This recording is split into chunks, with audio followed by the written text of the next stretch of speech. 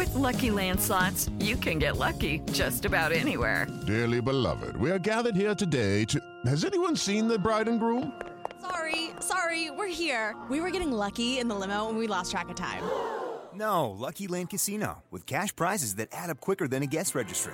In that case, I pronounce you lucky.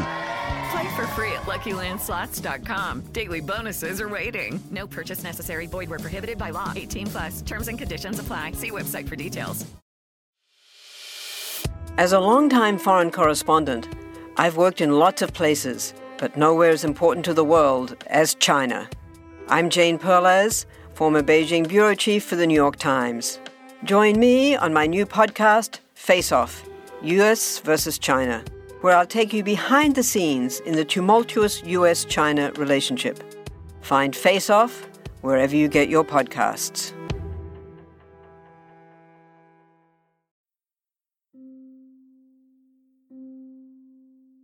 The sun is rising over the bay as the man looks out of his bedroom windows. The bay is calm, with barely a ripple of imperfection across the entire stretch of water. His maid, who had opened the curtains in the first place, continued the daily routine by returning to the man's bedside with a trolley laden with the usual fare and the morning's broadsheets. As the maid leaves her employer to eat, he opens up one of the folded papers to read the day's news. The paper brings word from all corners of the empire and beyond, transmitted by telegraph through the undersea cables, the Thin Red Line. There is a triumphant passage describing the ongoing construction of the most advanced battleship in the Royal Navy. The HMS Dreadnought will guarantee British naval supremacy for a generation, the author exclaims. The Viceroy of India, Lord Curzon, has announced the partition of Bengal in an attempt to ease the friction between the Muslim and Hindu inhabitants. There are also more reports of the shameful events in Russia. The Tsar's soldiers had opened fire on protesters. It was a surprise they still even knew how to fire their guns, since their utter failure against the Japanese, the man thought to himself. Just as he folds up the paper to begin his day, he notices a small piece about 2 Americans who'd created some kind of flying machine. The novelty of it all cheered him as he went downstairs to his offices. The man is a businessman, a merchant and loyal subject of the British Crown. After all, he owes his prosperity to the Empire. Alongside the latest news, the Thin Red Line brings the latest prices from a dozen far-flung markets. His main products, textiles, were fashioned out of New Zealand wool and Indian cotton, transported to Britain along shipping routes protected from piracy by the Royal Navy. Once they reached the mills of Lancashire and Manchester, they were woven into their finished product and exported back along those shipping lanes and out into the world, earning our businessman and his investors a tidy profit. The resources, the trade networks, and the markets were all, in one manner or another, a product of Britain's imperial might. He had never served in the military himself, but both of his sons were commissioned as officers. His eldest was a lieutenant in the army, and had served during that unfortunate business in the Transvaal not a few years ago. Thankfully, he had no role in those appalling camps. The youngest was a midshipman in the Navy, and had yet to see any real fighting. Even now, he was stationed at some remote naval base in the Pacific, gambling away his pay and allowance. As the man reminisces, he looks out the office window. That view could be anywhere the Union Jack flew. This isn't any particular cloth merchant, and he could be one of millions of British subjects. He could be living in Toronto, looking out over the waters of Lake Ontario. He could be in Cape Town, or Melbourne, or Bombay, or Alexandria. His office could be in any number of cities in Britain itself, perhaps Liverpool or Portsmouth. He could even be in one of the number of countries whose governments did not formally answer to London, but who were highly integrated into the British system nonetheless. Each of these far-flung places were connected by a political, financial, or cultural ties. For a subject of the British Empire with the means to take advantage, the world was open for business.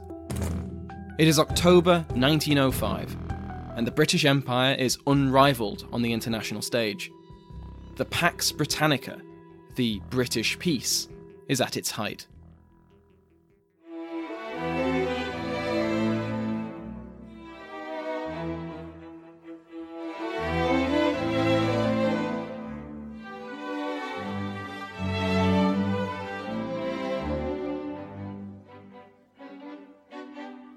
Welcome to Pax Britannica.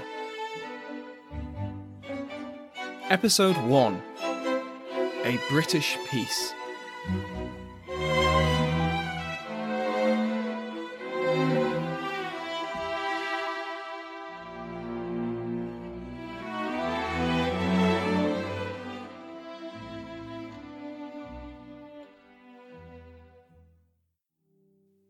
Welcome to the first episode of Pax Britannica, what I expect and hope will be a long-running podcast series.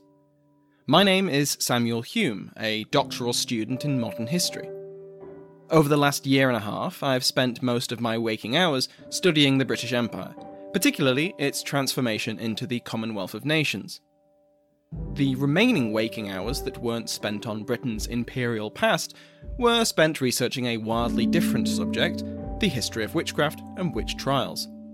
I had an enormous amount of fun creating the history of witchcraft, and it was incredibly well received, far beyond what I could ever have hoped when I started. The purpose of saying this isn't just to blow my own horn, although that is a convenient bonus, it's to try and prove my credentials for both academic rigour and quality podcasting. Because there are few historical topics more controversial than the British Empire and its legacy. As we shall see, the name of the show, Pax Britannica, the British peace, is a bit ironic. The peace which Britain oversaw was a peace forged after centuries of violence and bloodshed. Neither was this peace very peaceful. Hopefully that irony makes up for using Latin in the title of a podcast. Most people, if asked, at least in the English-speaking world, would say that Britain once had an empire, but now it does not. But if you posed the same question to a resident of La Linea in southern Spain, looking up at the Rock of Gibraltar, or a fisherman from Rio Grande, whose boat occasionally passes the Royal Navy patrol which guards the Falkland Islands, the answer is less simple. The legacy of empire is still around. To some people, the British Empire never went away. It's still there, as solid as the rock upon which it sits and the steel which guards it. With organisations like the Commonwealth of Nations, there is a political reminder of the Empire. Every few years, the 53 members of the organisation gather to discuss trade, world affairs, and to try and achieve consensus on controversial issues. Here in Britain, barely a week goes by without a public figure invoking the Commonwealth or the Empire. Invariably, these talking heads are calling for the United Kingdom to reconnect with its former imperial family, hearkening back to a fabled past that, quite often, existed only in popular myth. Countries and territories that were once, formally or otherwise, governed from London have to deal with the legacy of empire every day in ways too numerous to count. If we are to take the perspective that the empire is dead and gone, the next question is, well, when did it die? Was it 1947 with the independence and partition of India, the jewel of the empire? In 1956, with the humiliation of the Suez Crisis, when Britain and France were firmly demoted from the head of the global table? In the 1960s, when almost a dozen African colonies won their independence? Did the empire still exist when Argentinian forces occupied Port Stanley in 1982? What about in 1997, when Hong Kong returned to the control of mainland China? Each of these events could be counted as the end of empire, and arguments have been made for each. In my humble opinion, deciding when the empire ended is difficult, exactly because of how gradual the whole process was. There was no declaration of the end of empire, nor a successful revolution to overthrow the system of governance. The government that sits in Westminster today is a continuation of the one that passed the Act of Union in 1707, although obviously incredibly different in form and function. The monarch is still the head of state, albeit having changed families once or twice. The civil service is still operating now as it did a century ago at the empire's height. There was no upending of the system or dramatic military defeat to signpost the end of the empire. Britain was never annexed, London was never conquered, the Commonwealth is still headed by the British monarch and looks to be so for some time. There was no British fall of Rome or Constantinople, or October Revolution, or another distinct event that we can point to and say, rightly or wrongly, that this is when the empire collapsed. If the British Empire died, then it died with a whimper, not a bang, which is much harder to chart on any sort of timeline. In order to begin a podcast history of the empire, though, we have to settle on a start date for our narrative. And it isn't an exaggeration to say this has been on my mind for months, because deciding when the empire began is only slightly less complicated than working out when it ended. I've decided to begin with the accession of James VI of Scotland to the thrones of England and Ireland, uniting the three kingdoms of the British Isles under a single king. I've chosen the beginning of the Stuart era for a few good reasons. It was under the Stuarts that England began taking the colonisation of the New World seriously. It was during James's reign that Ulster was planted with English and Scottish Protestants. It was a united Britain that contested the Dutch and the Hanseatic League for dominance of the North Sea and beyond.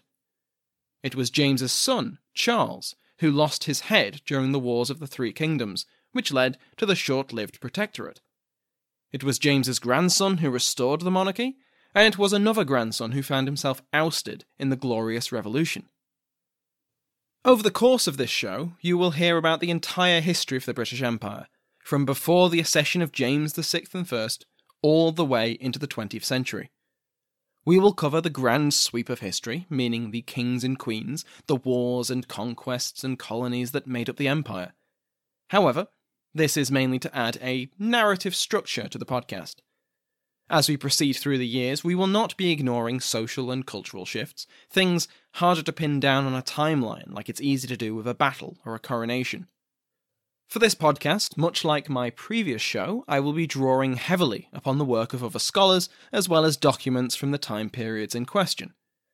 A full bibliography will be posted and updated on the website, paxbritannica.info, with key texts listed in the description of each episode if you wish to follow up with your own reading. Over the next 6 episodes, we will cover the Irish plantations, English exploration, trade and piracy, England's relationship with its neighbours, the domestic situation in both England and Scotland, and the political situation that awaited James as he claimed his throne in 1603. Episode 7 is an interview with Sir John Eliot, Regius Professor Emeritus at Oxford University, and we talk about the similarities between different personal unions, as well as the difficulties James faced in trying to unite his three kingdoms. If you'd rather get into the meat of the narrative straight away, then skip forward to episode 8, The King of Great Britain, which opens with James travelling south to claim his new thrones. We stay with James throughout the rest of his reign, and pick up with Charles I in episode 27, where, unbeknownst to everyone at the time, civil war and revolution looms in the near future.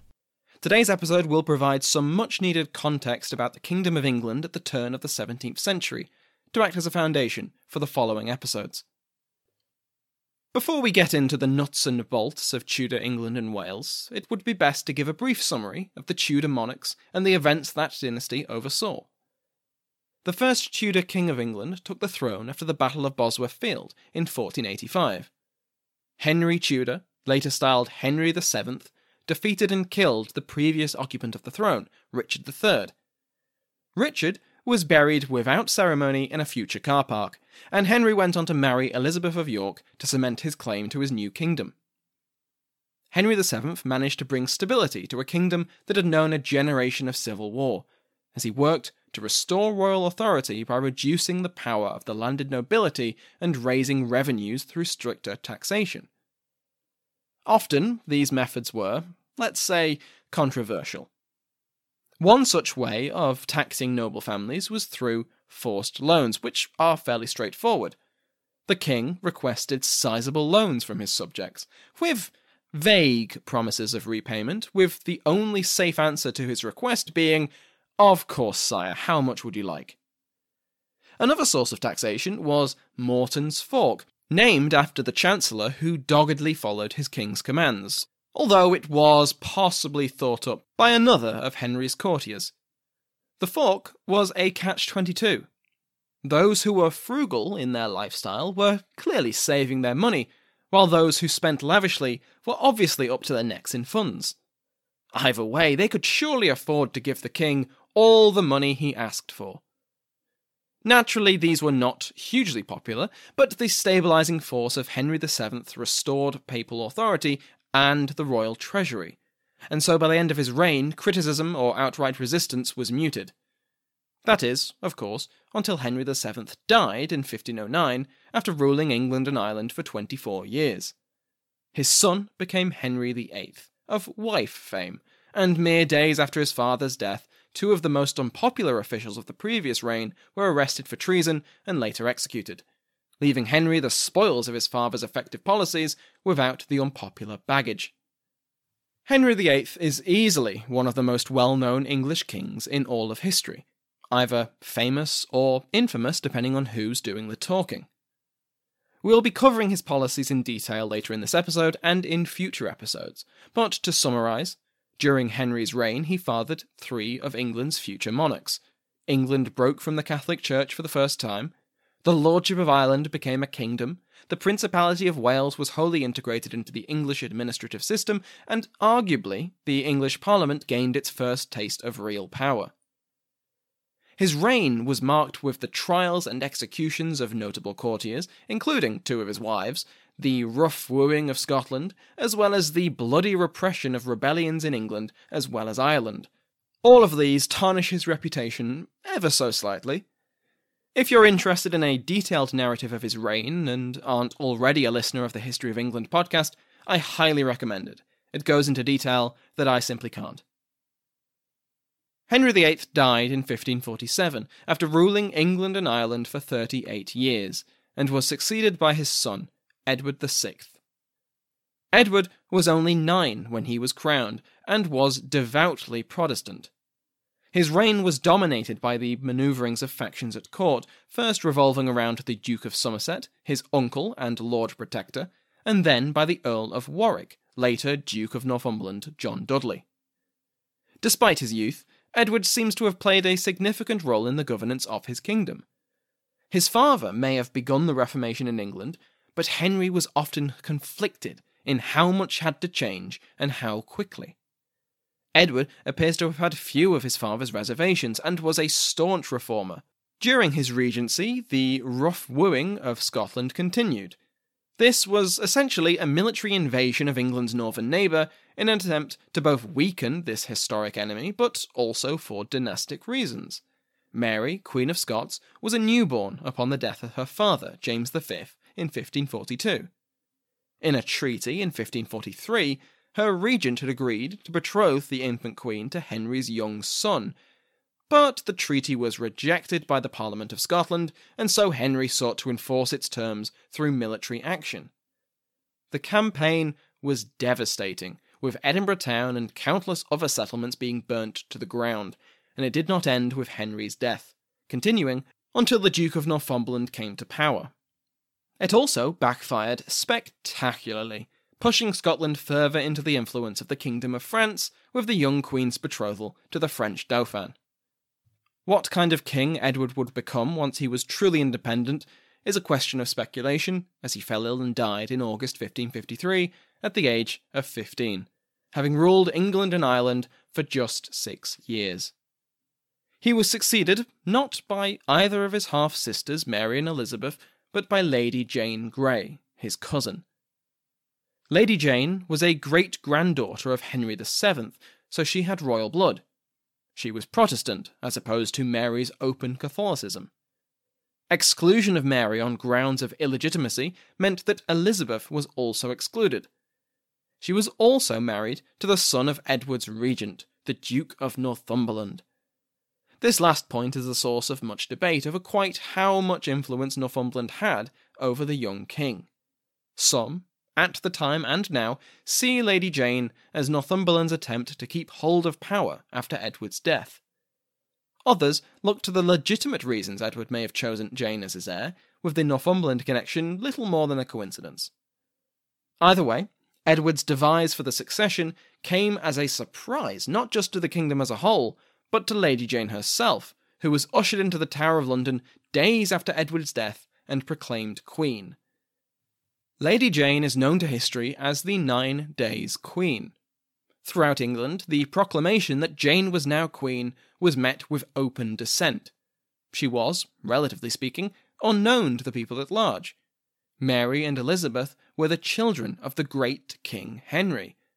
Who was this usurper being enthroned by politicians? Mary neither accepted the succession nor fled to the continent, instead gathering supporters and forming an army. Northumberland marched out to meet her in battle, only for the Privy Council, who had previously agreed to Edward's changing of the succession and who had supported Queen Jane, to flip to Mary's side. Outmanoeuvred politically, and with his army dissolving, Northumberland surrendered to Mary, who had won her throne relatively bloodlessly, and Jane was imprisoned in the same tower that had been her home for the last 9 days. Northumberland went to the block, but Mary appears to have wished to spare Jane from execution. Her hand was forced when Jane's father, Henry Grey, Duke of Suffolk, joined Wyatt's rebellion that rose against Mary's planned marriage with the future King of Spain, Philip II. She was too dangerous, Mary's council argued, and Jane was subsequently executed for treason. She had ruled, in a manner of speaking, for just 9 days. Her father joined her on the block fewer than 2 weeks later. And so we come to Mary I. Mary oversaw the return of England to the Catholic fold, ordering the arrest and execution of almost 300 Protestants on charges of heresy and treason. Hundreds of others fled the country for the safety of exile.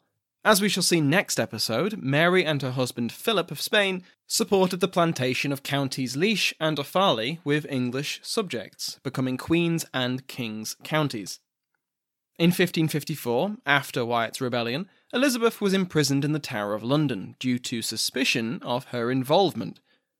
After concluding that she was not actually in league with the failed rebels, she was moved to more comfortable accommodation, and was released in 1555 on the eve of Mary's supposed childbirth.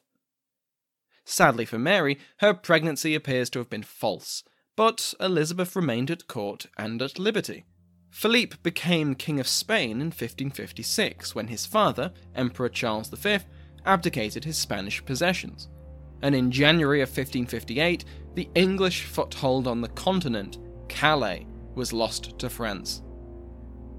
In May of 1558, Mary fell ill, possibly from cancer, and in November of the same year she died, having ruled England and Ireland for just 5 years, and Queen Consort of Spain for 2.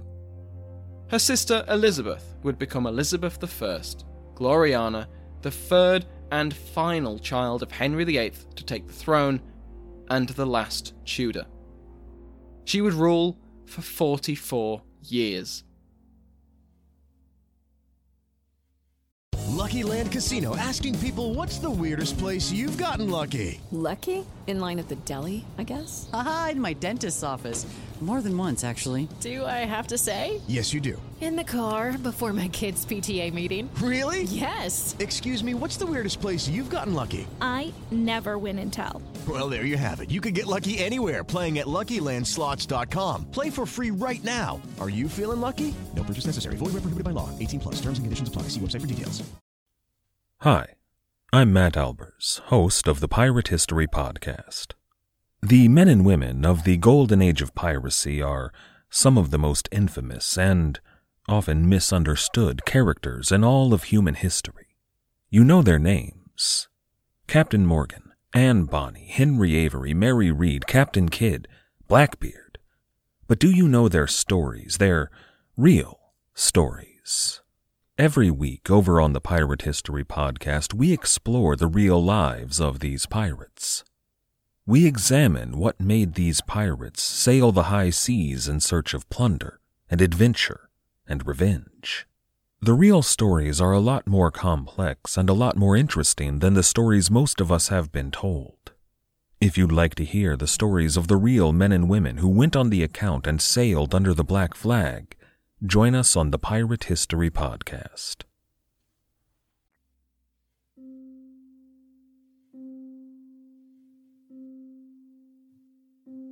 Elizabeth took the throne at 25, having survived the danger of the Tudor court.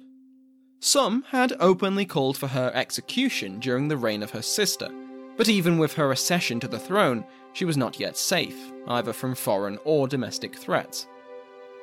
On the 18th of November, her Privy Council was reduced in size. Those openly loyal to the memory of Mary or strident in their Catholic beliefs were removed.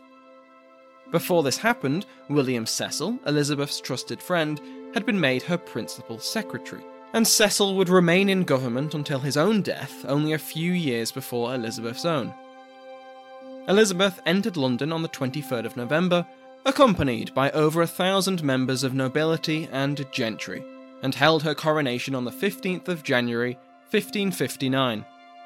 This date was chosen on the advice of Dr. John Dee, a scholar and astrologer who predicted that this date would be precipitous. Dee had been by Elizabeth's side throughout her sister's reign, and had been imprisoned for sharing Mary's horoscope with Elizabeth.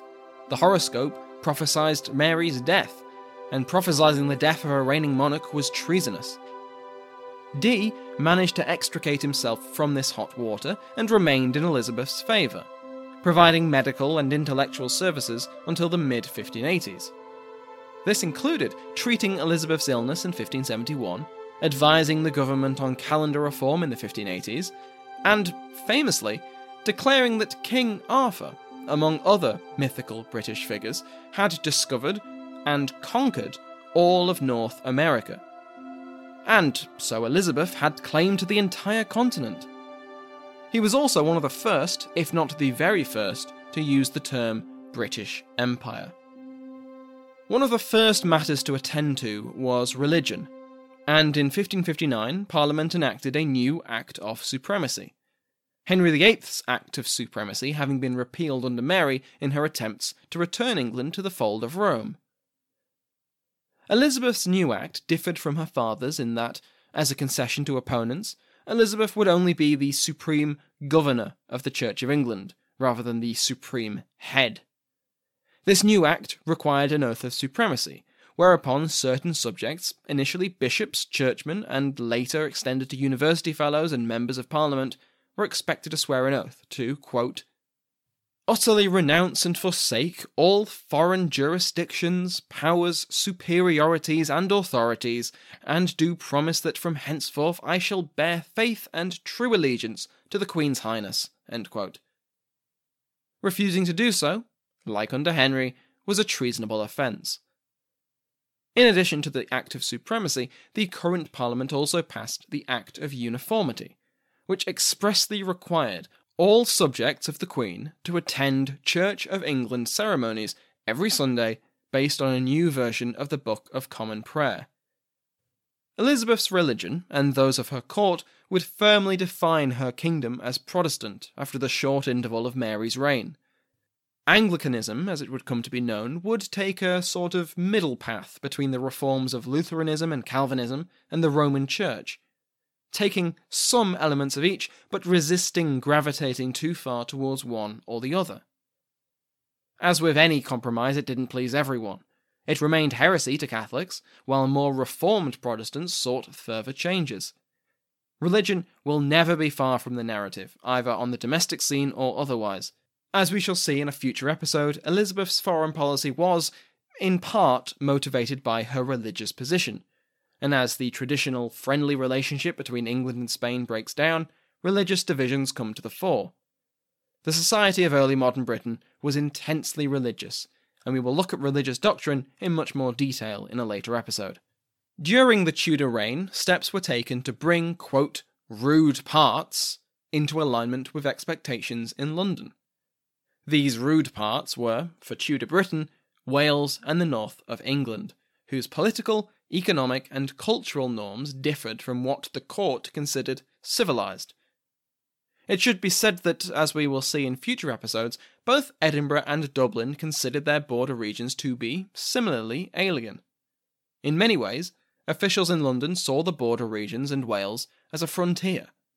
Lawless, sparsely populated, with primitive economies, populated by, in the words of Professor Jane Allmeyer of Trinity College, Dublin, quote, barbarians, rebels and subversives intent on destabilising the peripheries of the British monarchies, end quote. One English official described the inhabitants of the north of England as, quote, Scottish when they will, and English at their pleasure, end quote, due to their tendency to alter their allegiance between the two monarchies as it suited. Wales is an example of this civilising mission bearing fruit. By the beginning of the 1530s, tensions within Wales and between Welsh nobles and the Crown were starting to fray.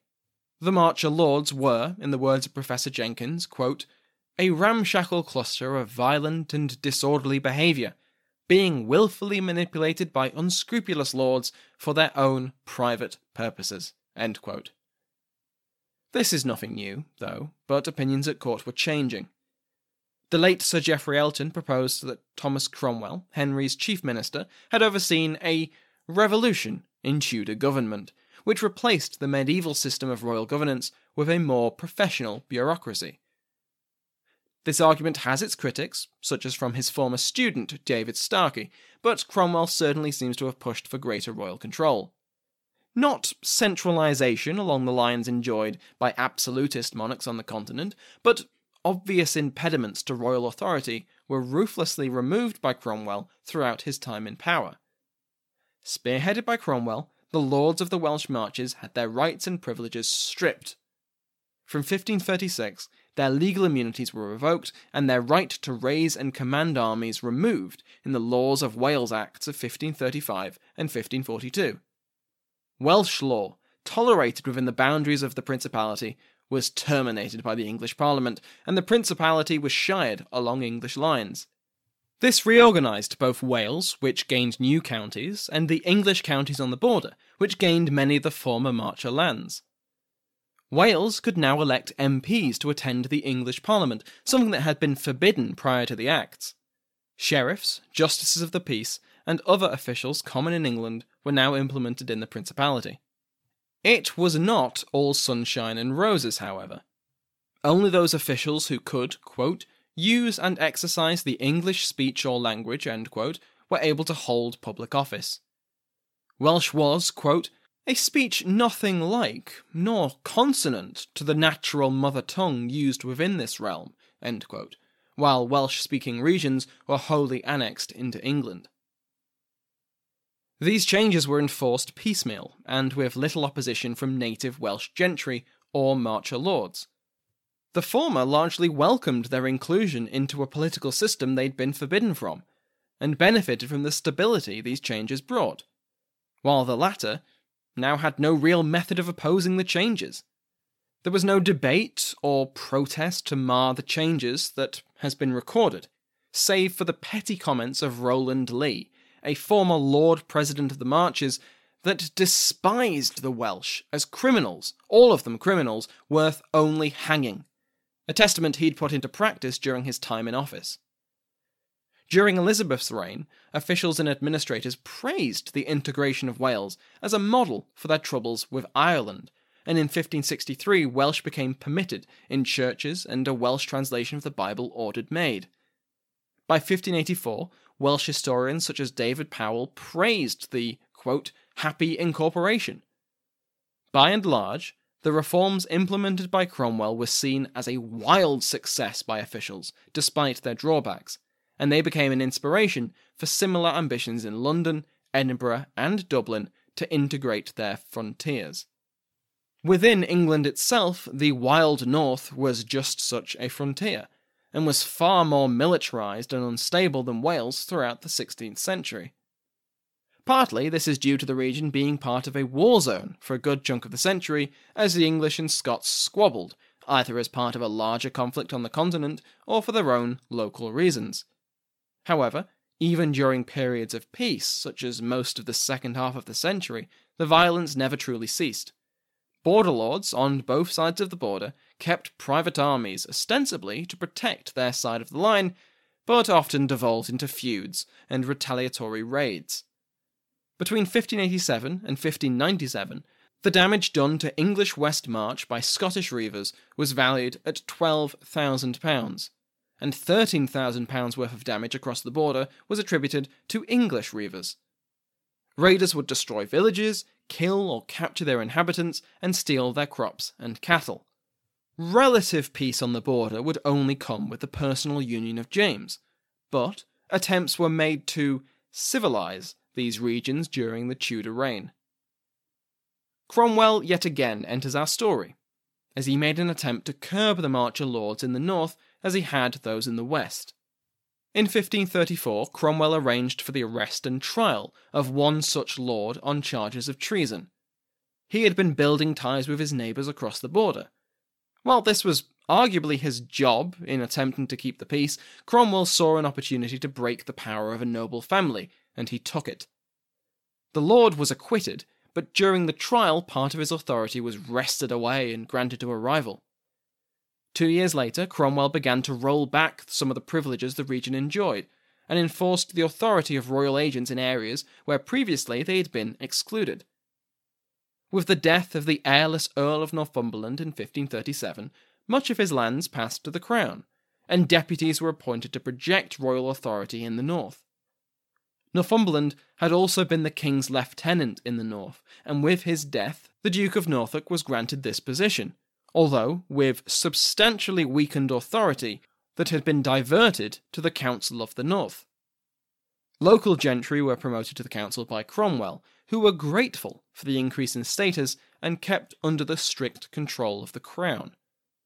The failed rebellion of the Pilgrimage of Grace, which erupted in opposition to Henry's religious reforms, gave the crown both an incentive and a justification for greater control over the unruly north.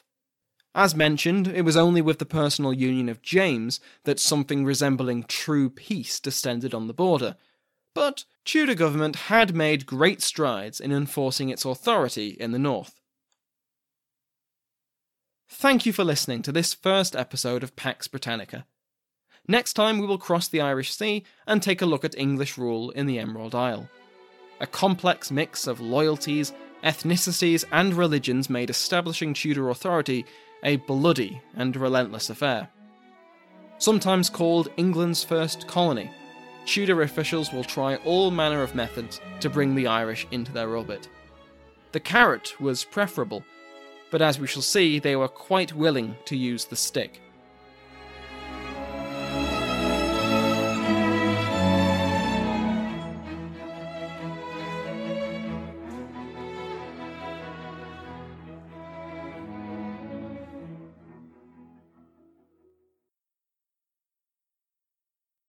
Judy was boring. Hello. Then Judy discovered ChumbaCasino.com. It's my little escape. Now Judy's the life of the party. Oh, baby, mama's bringing home the bacon. Whoa, take it easy, Judy. The Chumba life is for everybody. So go to ChumbaCasino.com and play over 100 casino-style games. Join today and play for free for your chance to redeem some serious prizes. ChumbaCasino.com. No purchase necessary. Void where prohibited by law. 18+ terms and conditions apply. See website for details. Let Mysteries at Midnight be your destination for detective whodunits and captivating mystery stories. You'll hear classic stories like Sherlock Holmes, Agatha Christie's Poirot, and short tales from H.G. Wells, Charles Dickens, Edgar Allan Poe, and others. I'm Christopher, and I read these classic stories in the soothing style of a bedtime story, so you can listen to them in bed when you drift off to sleep. Search for Mysteries at Midnight on Apple Podcasts, Spotify, or your favourite podcast app, and follow and subscribe so you don't miss out on new episodes.